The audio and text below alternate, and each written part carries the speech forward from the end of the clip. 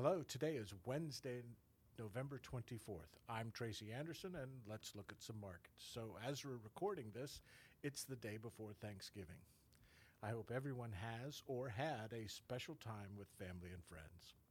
Okay, so now let's look at our markets. So, first with beef, and it's hard to believe, but the day before Thanksgiving, this beef market is already topped out and heading lower.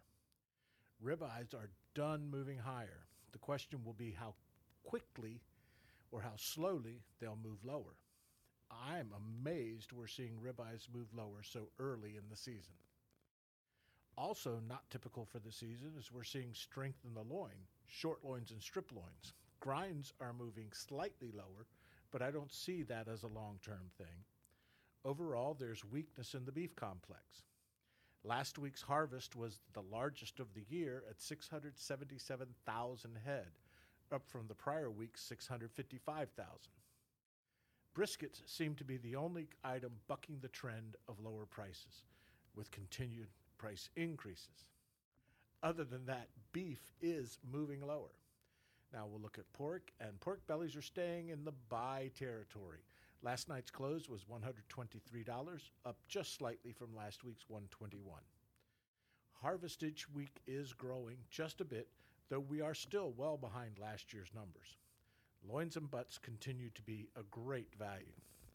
On over to chicken, and chicken continues to move lower as well. Production numbers are holding up, keeping up with demand on fresh. I haven't mentioned further processed guys in a few weeks, and really nothing much has changed. It's a labor issue, number one, and that's not quickly remedied. We will see chicken move higher as the weather turns colder, but I think we have a few weeks yet. And on to grains, corn closed at $5.90, up from last week's $5.85. I said last week I had not seen any indications we were heading back over to $6 corn. Well, on further review, we may get there. So with wheat moving higher, corn will stay up there as well. Speaking of wheat, still moving higher, so if you're a big flour user, stay ahead of your demand or you could get caught short. And finally, we'll look at dairy. A quick look at as of Thursday, barrel is up 5, block is up 12, and butter is up 1. Expect this market to continue to be a roller coaster for a couple of weeks. Okay, with that, I'm done. Thanks for listening. Have a great Thanksgiving, and we'll do it again next week.